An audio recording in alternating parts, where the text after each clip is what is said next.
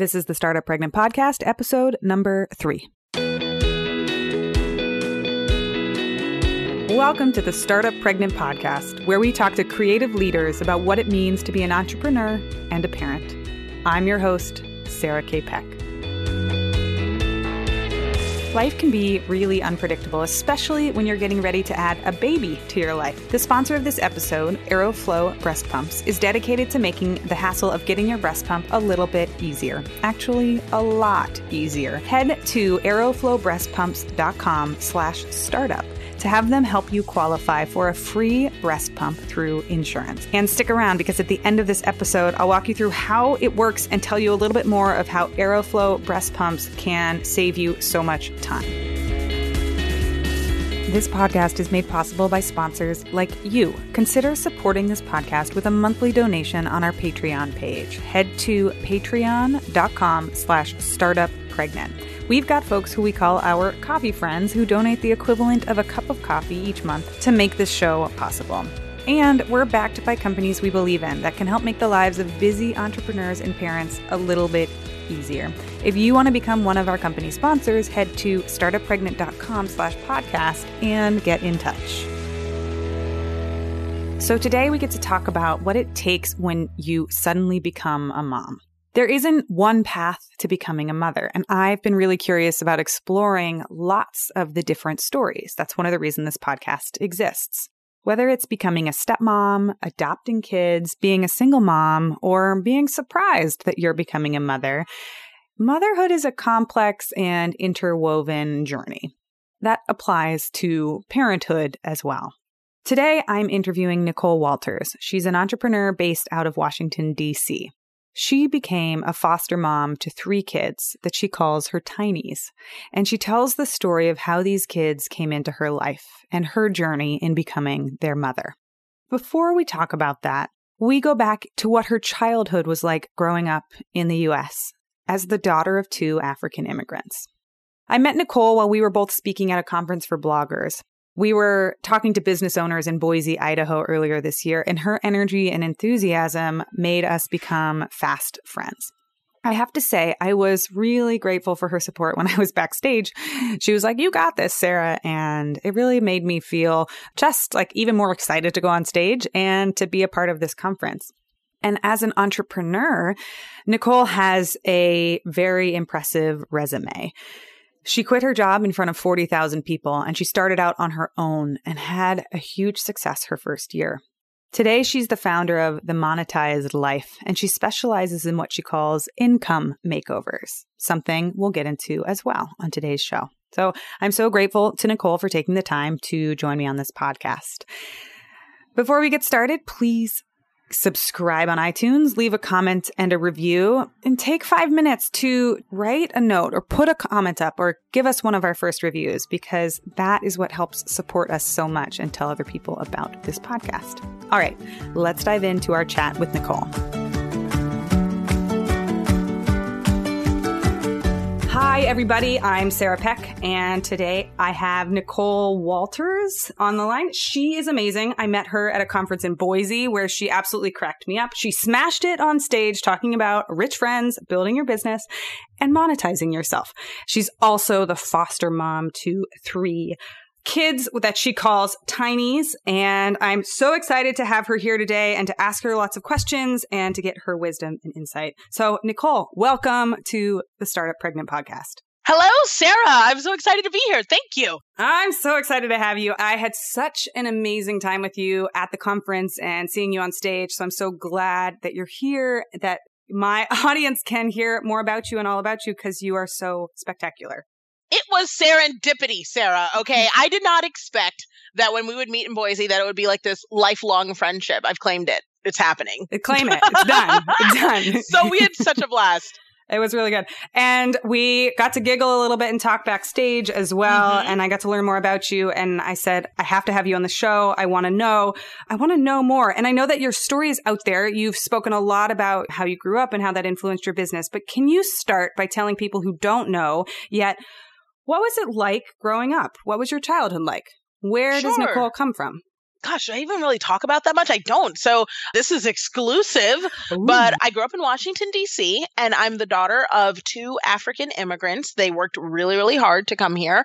They are, I think after like 18 years, became U.S. citizens, and they were here with the intent to give us the American dream. They both knew very well that their opportunities were limited and that they wanted to make sure that we had access to everything. What was kind of funny about that process was my dad didn't quite understand how things worked here. So, for instance, my dad, who was a cab driver for almost 40 years, he would read to me because he heard somewhere, probably on NPR or one of those radio stations, that it's really important to read to your kids. So I had the dad who was like, okay, that's cool. But, we know as moms, the rest of us, that means like Dr. Seuss, right? And like things like that. No, my dad was reading the Metro section of the newspaper. He was picking up Chinua Achebe's Things Fall Apart. My dad was reading Tolstoy to me because he was like, well, they said you should read to your kids, So I mean, like he was just grabbing books and reading them to me. So that was kind of the home that I grew up in, where I was always kind of treated a little bit like a mini adult, but also being told like, hey, you're here for a purpose.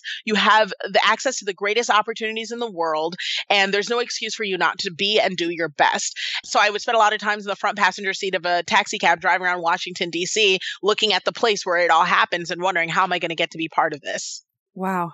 So how did that set the stage for your foray into the world of work and then into entrepreneurship? I ended up getting to go to some of the best schools, again, in a very like fate-driven, God-driven way, where my dad had a passenger at one time who was, I think, like the head of some education board, as is common in DC. And this passenger told him, my dad was getting ready to enroll me in DC public schools, not knocking them, but, in DC, there are a lot of opportunities. And my dad said, he was getting ready to enroll his daughter. And this passenger was like, no, I can get her into one of the elite private schools on a full scholarship if you're willing to do the work. So my dad was like, sure, what do I need to do? So he filled out paperwork, and I got to go to all of these amazing schools. So I went to the schools with the likes of Chelsea Clinton, Al Gore Jr., some of the elite private schools. And then I went to Johns Hopkins University in Baltimore. So I say all this to say, sure, I probably didn't learn much along the way, just how to say fancy words, but, but did happen was at a very young age, I was thrust into this world where, I was maybe having one meal a day and sleeping on a couch until I was 12, but going to school with diplomats and some of the wealthiest in the nation.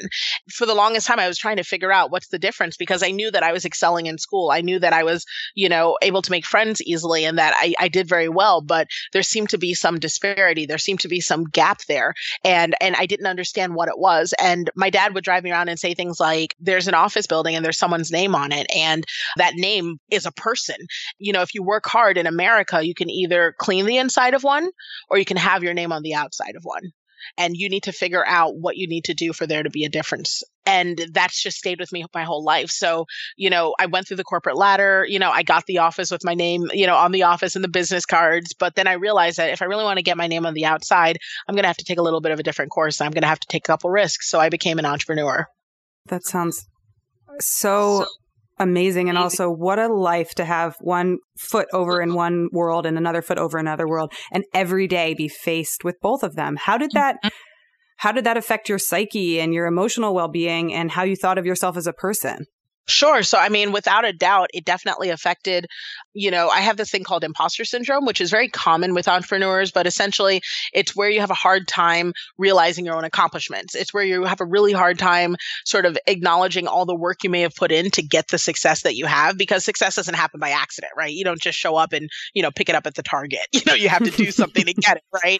So what's hard is I would be in these circumstances and just struggle with the whole like, wow, how'd I get here? And I mean, I was having one of those moments when I was at the conference with you, Sarah, where, I'm there and like chatting up Seth Godin, and he's just like nodding his head and laughing at stuff that I'm saying. And I'm like, this is crazy. Like, what is what's my life right now? And anyone who knows Seth, and you know him really well, like, knows that he's just an approachable, nice, friendly guy. Like, that's not weird for him, but I just couldn't believe that I was even in that space, breathing that type of air, the Seth Godin air, like totally. You know what that is? I don't even know what that is. I say things that are weird, but that was always the biggest struggle. And I mean, I didn't have a name for it when I was younger, but I knew that I often felt like, I knew that my journey wasn't the same as these people. And yet I was fortunate enough to be in these same spaces.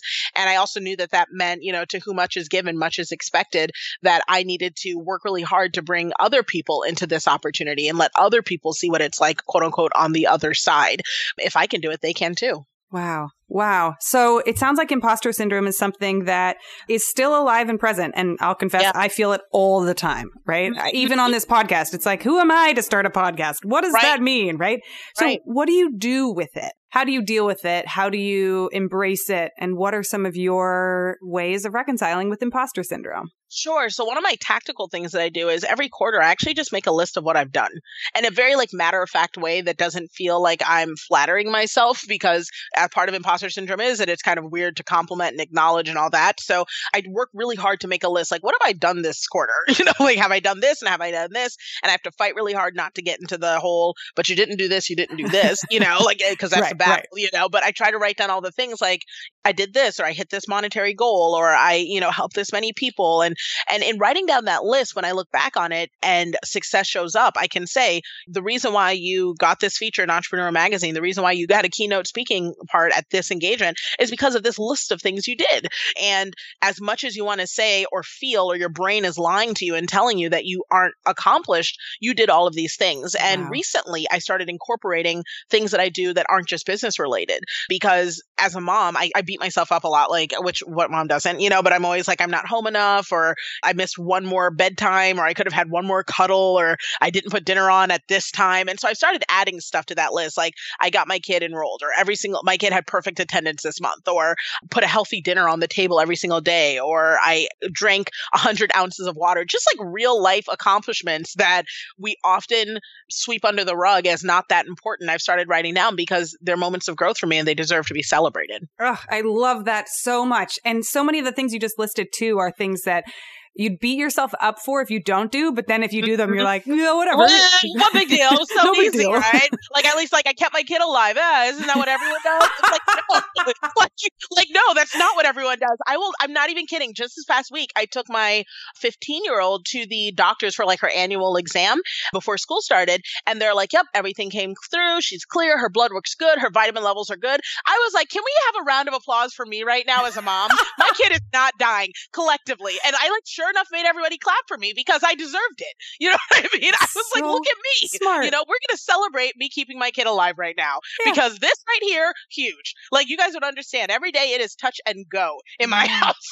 This is a big deal. I'm going to have my moment. We all had a laugh about it, but inside I was secretly whew, I didn't kill her. Woo,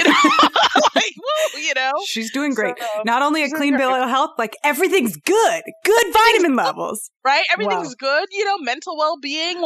She has clear skin. I'm winning on all fronts right now. That's amazing. Okay, so I really want to ask you about this. So you are the mom of 3, right? It's 3? Yeah, 3 little girls. 3. And you're a foster mom. Can you tell us what that means and when you became a mom and that backstory?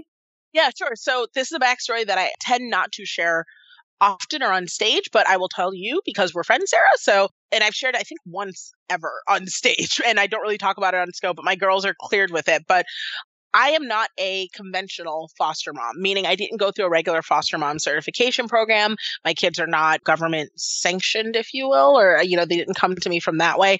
But essentially what happened was back in October of 2014, my husband and I were going out for dessert. And when we were going out for dessert, we bumped into a lady who was panhandling. And she had what would be my youngest daughter, who had just turned 3, on the street with her. And we stopped to give her $1 and just kind of, chat her up. And after that, we continued on to get dessert. The restaurant was closed. I came back because I couldn't believe that it just didn't seem right. That mom feeling where you're just but you don't have to be a mom to get the mom feeling. It's the same feeling that you feel when you're walking down an aisle of a grocery store and you see a kid about to fall and you kind of lurch forward to catch them.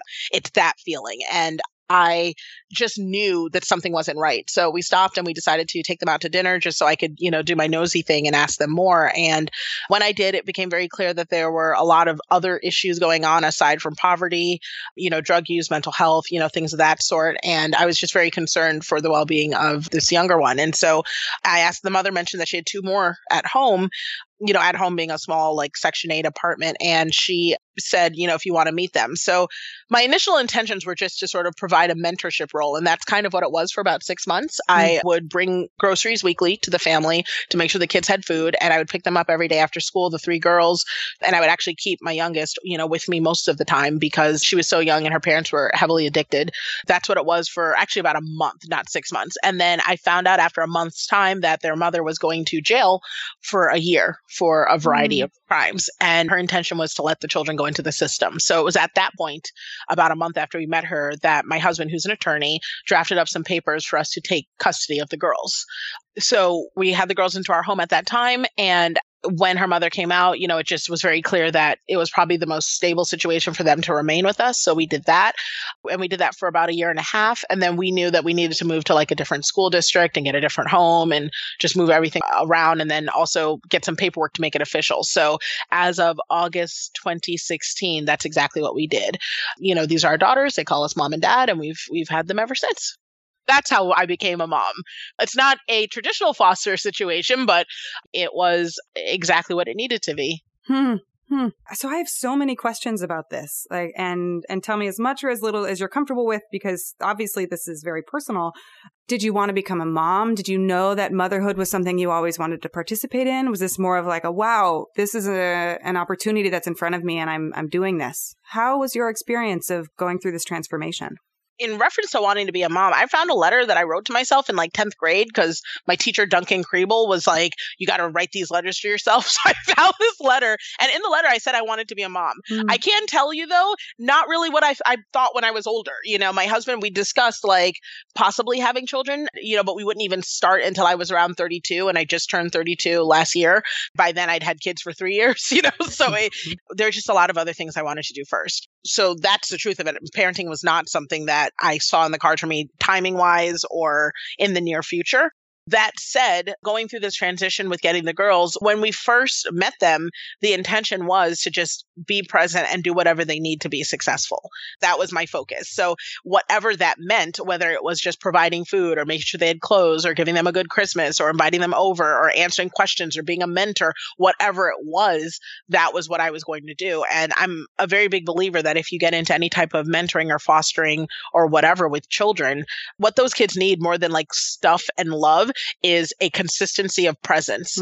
So honestly, that's parenting, right? Like kids just want you around. They want you to be present. And so what I knew was that once I was in, I couldn't get out. Or I wouldn't get out. That just wasn't right. And I remember looking at my husband that very first night and saying, we can never leave. Like once we're in, we're in, so this is our time to decide because once we're in, we're in. And then as each stage kind of progressed where they were spending more time at our house and the first overnight stay and our first like kind of vacation together and the first summer they spent with us. And, the first time I was going to their school, each time I would talk to my husband and say, we're going a step further. If we're going to go further, we can't ever come back on this step, right. Like this is a new level. No, I didn't anticipate it. If you'd asked me 3 years ago if I'd be, a mom of 3 kids with a kid going to college and one starting kindergarten and, that I'd be 32 and doing all of this, absolutely not.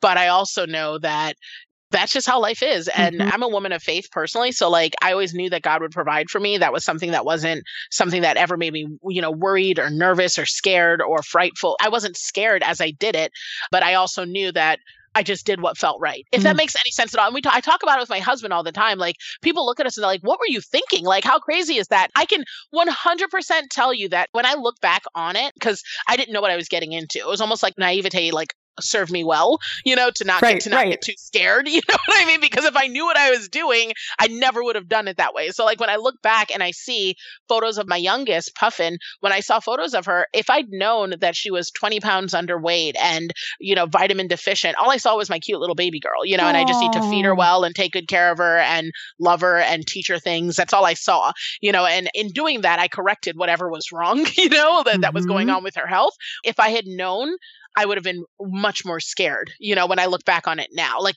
I just didn't know what I was getting into. But Isn't that true all the time, right? All the time. Oh, all the time. Like, it's to my benefit. You know what I mean? Like, It's to my benefit. I'll never forget, just at ConvertKit conference, when we did the conference where we met, I was hopping out of the elevator, getting ready to go to the speakers dinner, which I think was the first time we started chatting, and I was like, oh, it's going to be one of those boring speakers dinners where you just kind of like hop down and everyone kind of chats like cheesily about their next venture and whatever, Right. And I was like, and I bet you Seth isn't even going to go. So like, cause he's kind of a big deal. So, no big deal. So I leave my hotel room, like, a couple minutes late, getting ready to catch this, lobby van. And I get into the elevator and Seth is there. Yeah, in the elevator. In the elevator, because of course, right? Like, it's no big deal. So, I mean, that's just how my life plays out. And at this point, I just stopped being surprised and I just started responding, like, okay, I'll be here.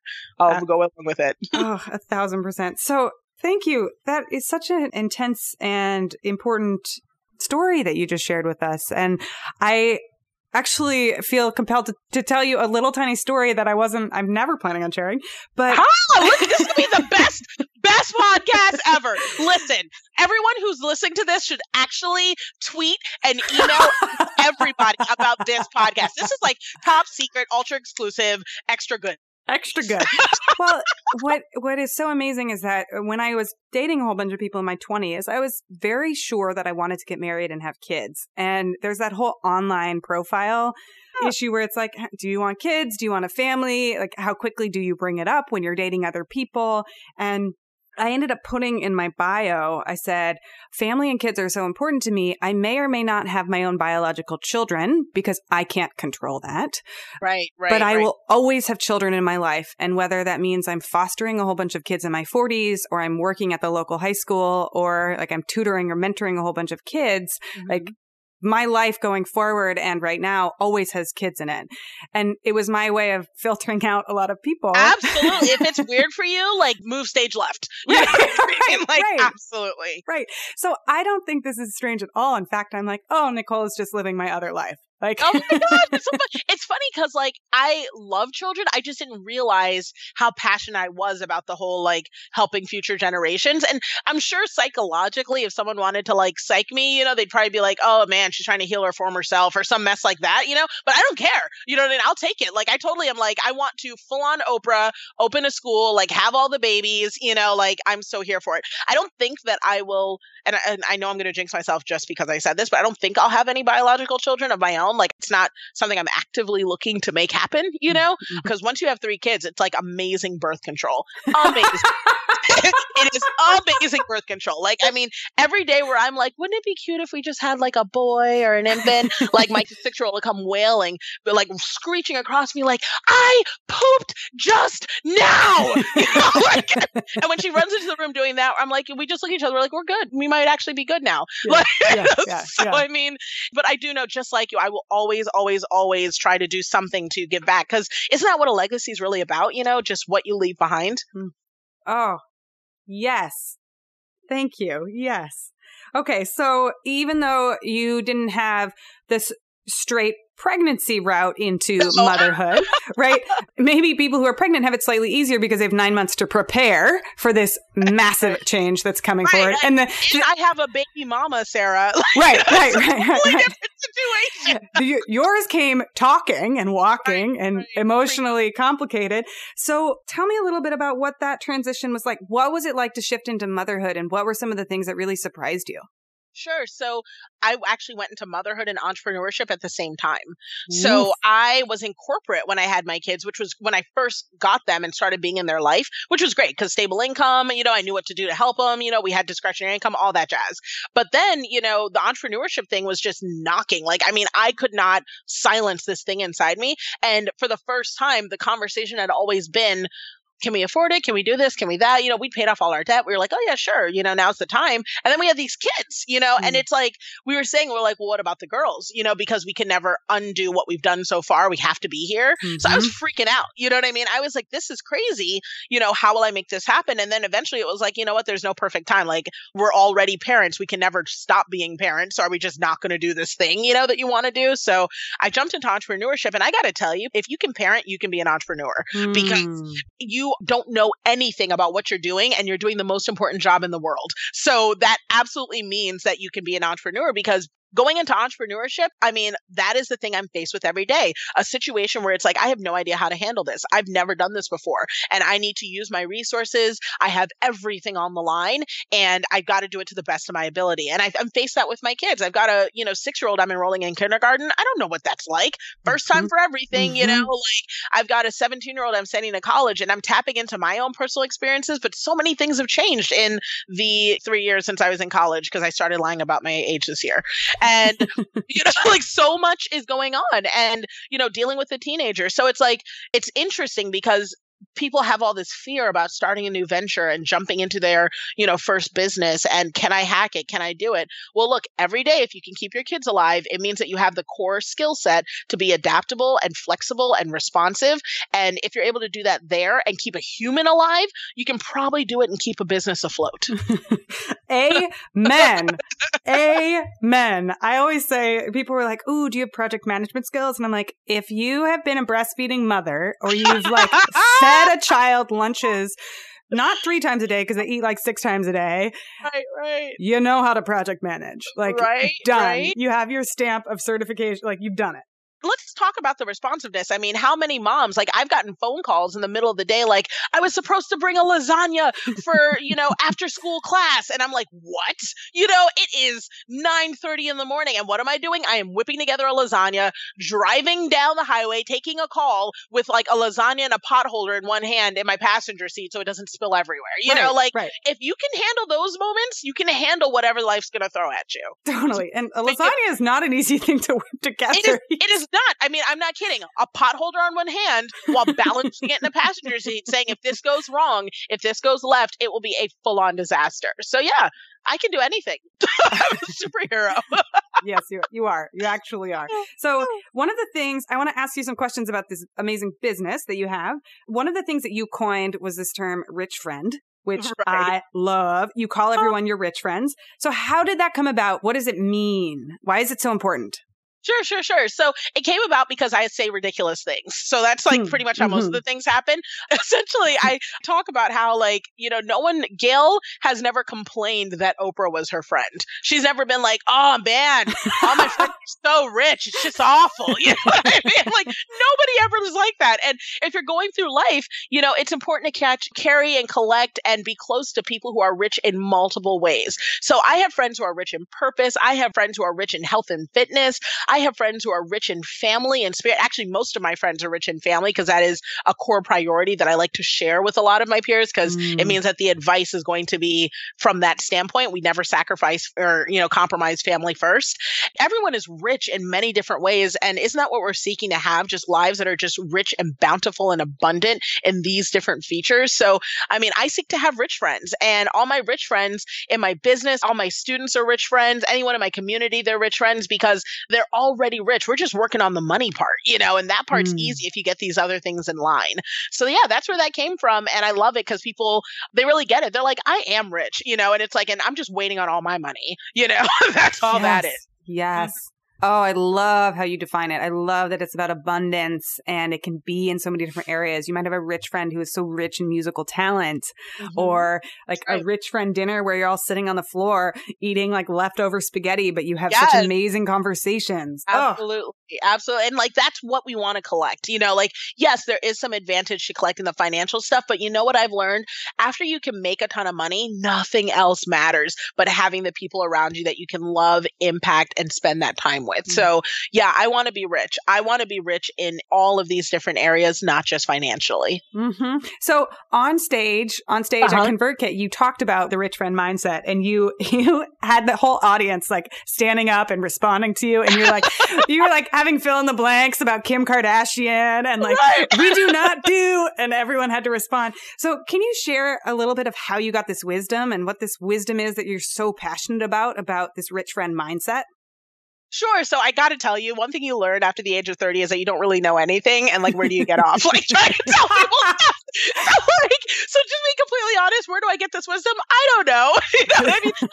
What I do know is that these are the things that have worked for me. And if people are telling me, hey, Nicole, you have aspects of your life that I wish to attain, whether it's a happy marriage or kids that are, only driving you sane 4 days a week, or only driving you crazy 4 days a week, or you've got a bank account that I like to have, or a career, or, beautifully exfoliated skin, whatever. I like to share my secrets. So, that's where they come from. My Rich Friend Manifesto is basically just a breakdown of the things that I believe in, the things that I apply every single day in order to find the success that I have. And obviously, business is dynamic. People are changing. I'm sure I hope that they evolve over time as I learn more. But for now, they work for me. So a couple of them is like the first thing that I always believe in is do the work. Now, do the work is the thing that I will, if there's nothing else anyone takes away from me, it's hammer home. Because really, if you want to build what others only dream about, you have to do what they only talk about.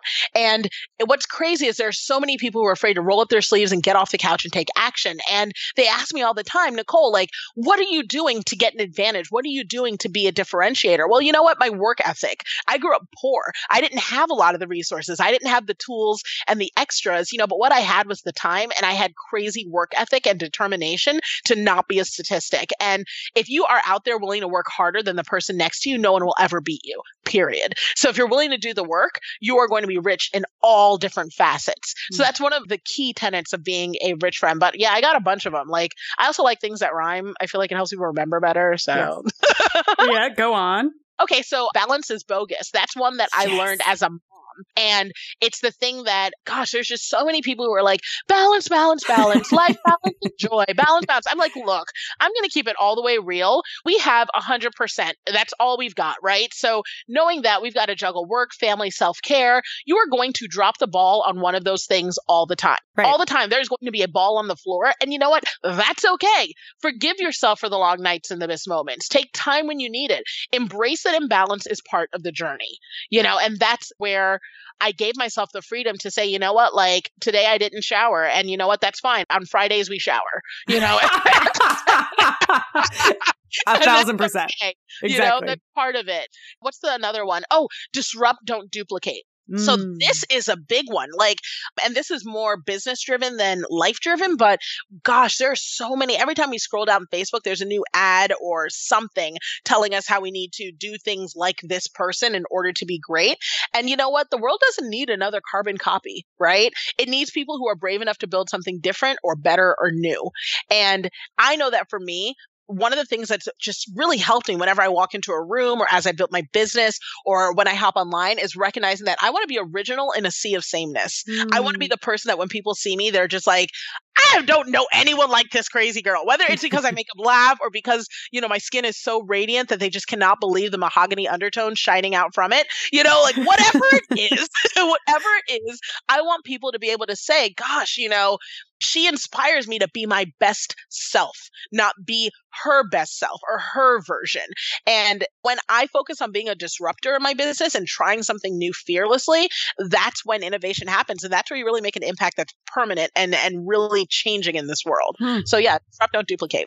So I want to pause here for a second, because one of the themes of all of these things, in my experience, is that if you're disrupting, if you're going out there, if you're doing new things, if you're trying to be at the edge and you're working your butt off, is that the emotional experience is one of maybe confusion, imposter syndrome, turmoil, questioning, like doubt, insecurity.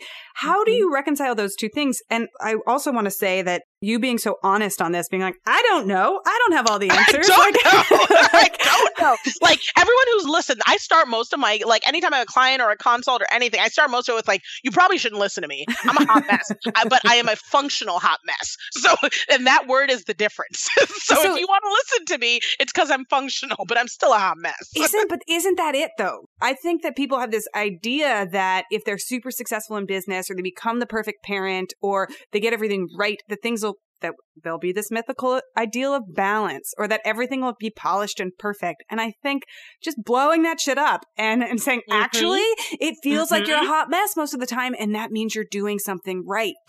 Yep, absolutely. Absolutely. I mean, the thing about it is, I think that whenever you're jumping into this space in this world and you've got your brain telling you lies and you're freaking out about whether or not you've got the clarity or you're going to do the right thing, it breaks down into two things. The first one is to guard your greatness, right? Guard your greatness. Only you can decide who you're going to allow to influence your mindset.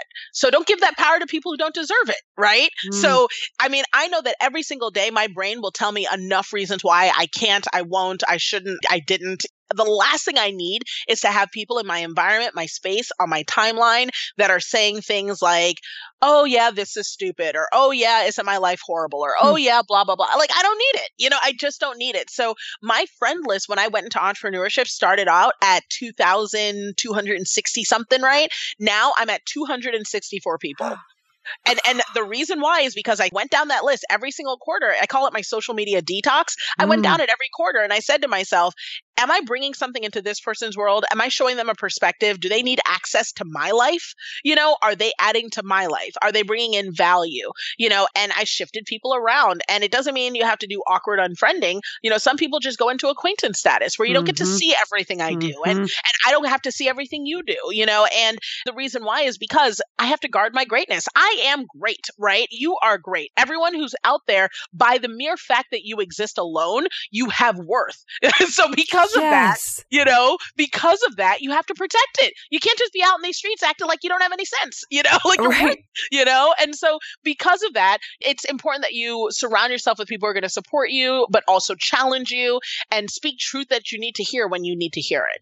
So that's the first part of just sort of protecting myself from letting imposter syndrome get the best of me. I don't let other people add to it. Like, it's crazy enough in my own head, so that's the first part, right? That's the first part. And then the second part is I own my own narrative, right? So society is always going to tell me like who I am and what I deserve, that I'm a label or a checkbox or a stereotype. And you know what? I'm the author of my own story.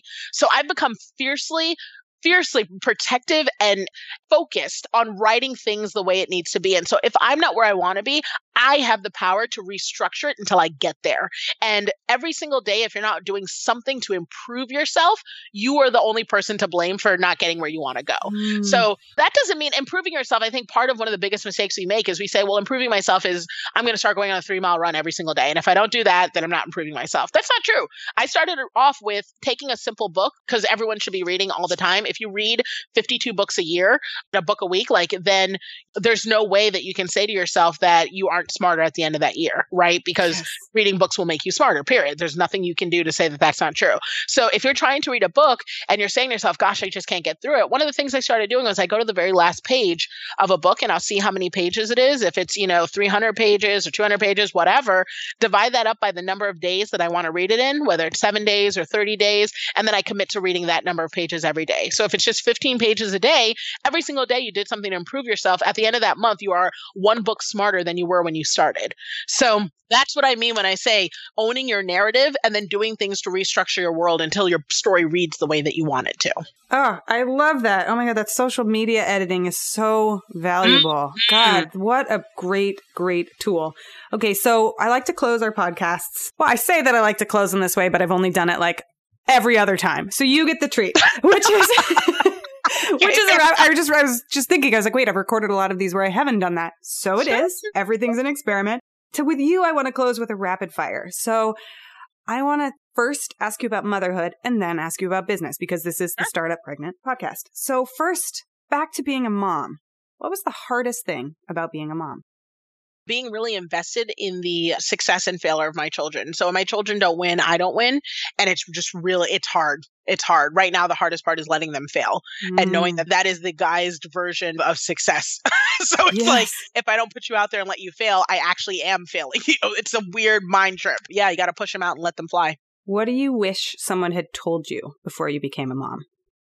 Geez, I'm not lacking things. I have too many things. Things from, they have potty seats that actually make the toilet seats smaller so that your 3-year-old doesn't fall in, right? That was a moment where I didn't feel like I was getting it right, So when you're fishing your kid out of the toilet, that was one of those moments.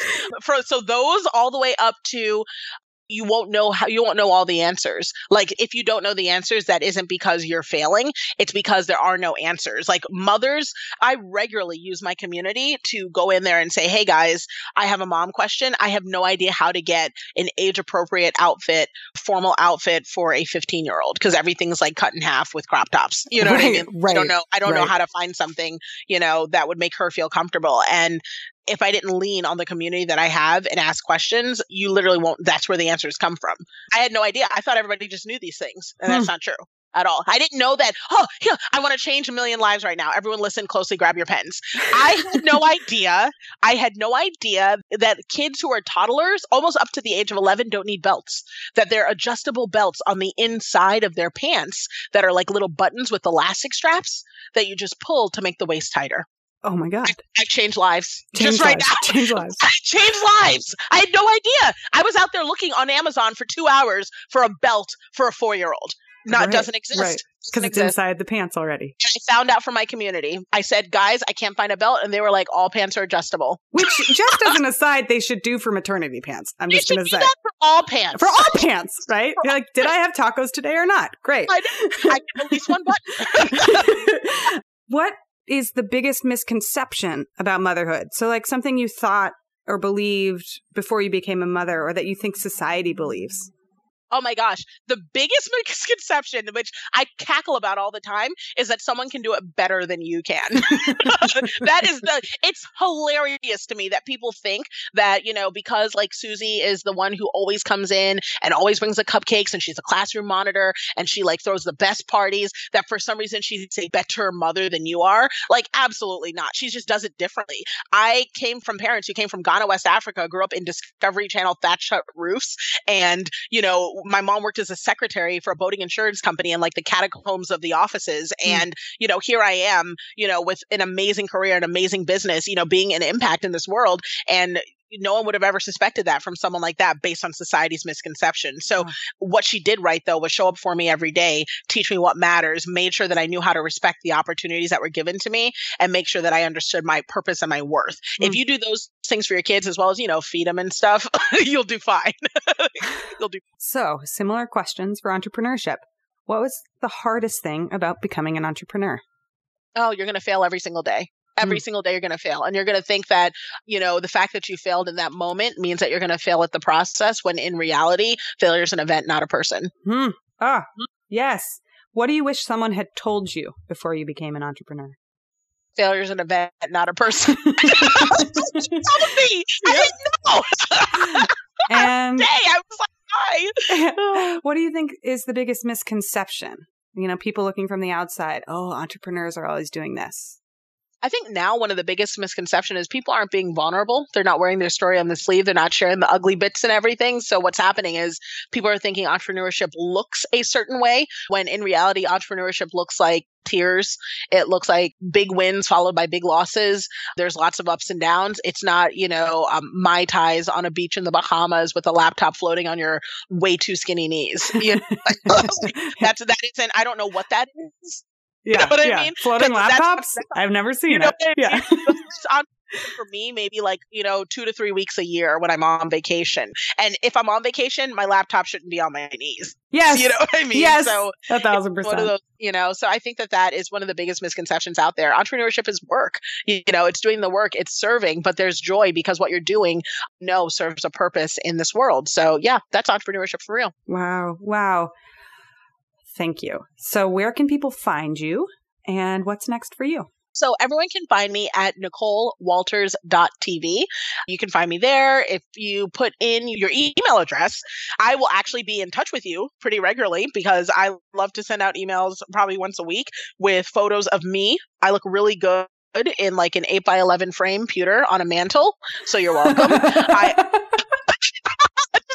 I'm just kidding. I said business tip, positive things, what I'm up to, events that I'll be in. I do brag on my kids a little bit too. So you may actually get a photo here and there. Yeah. And Nicole has an amazing Periscope channel where she answers questions and talks and riffs about amazing ideas. And I love it. You're so approachable, accessible, and real. And you just speak from the heart. And it's one of my favorite things to watch. I was telling you before we got on this podcast that I was like watching like episode after episode after episode early this morning.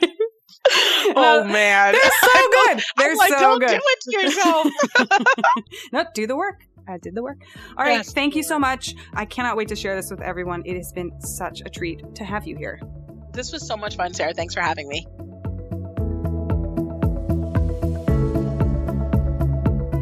I promised at the beginning of the episode to tell you a little bit more about the pumping journey and about how Aeroflow breast pumps works. They are the sponsor of this episode. So for all of you breastfeeding and pumping mamas, here is the info that you wanted. Aeroflow breast pumps makes the process of getting a breast pump covered through your insurance as easy as possible. They have dedicated and informed breast pump specialists to help you navigate insurance by taking care of the paperwork, the phone calls, and the prescription requests so that you can take it easy. They're available by phone, text, or email to answer any questions you have during this exciting time in your life. One of the trickiest things is the timing of everything. A lot of insurance plans only allow you to get a pump within 30 days of your due date. Let me tell you, figuring out when that baby is going to arrive and then getting everything done within these exact timeframes can be really hard. They take care of everything, including contacting your physician for a prescription, recommending the best breast pump options for you and your lifestyle, billing and processing those insurance claims, and shipping the breast pump to your door free of charge. The entire process is totally free. So if you want to work with them to get your breast pump, go to aeroflowbreastpumps.com/startup and they will get you started right away. Thanks for being a sponsor of Working Pumping Mamas, Aeroflow Breast Pumps.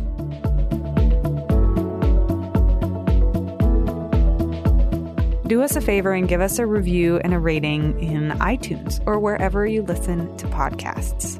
We are a brand new show, and your ratings and reviews help tremendously in getting the word out.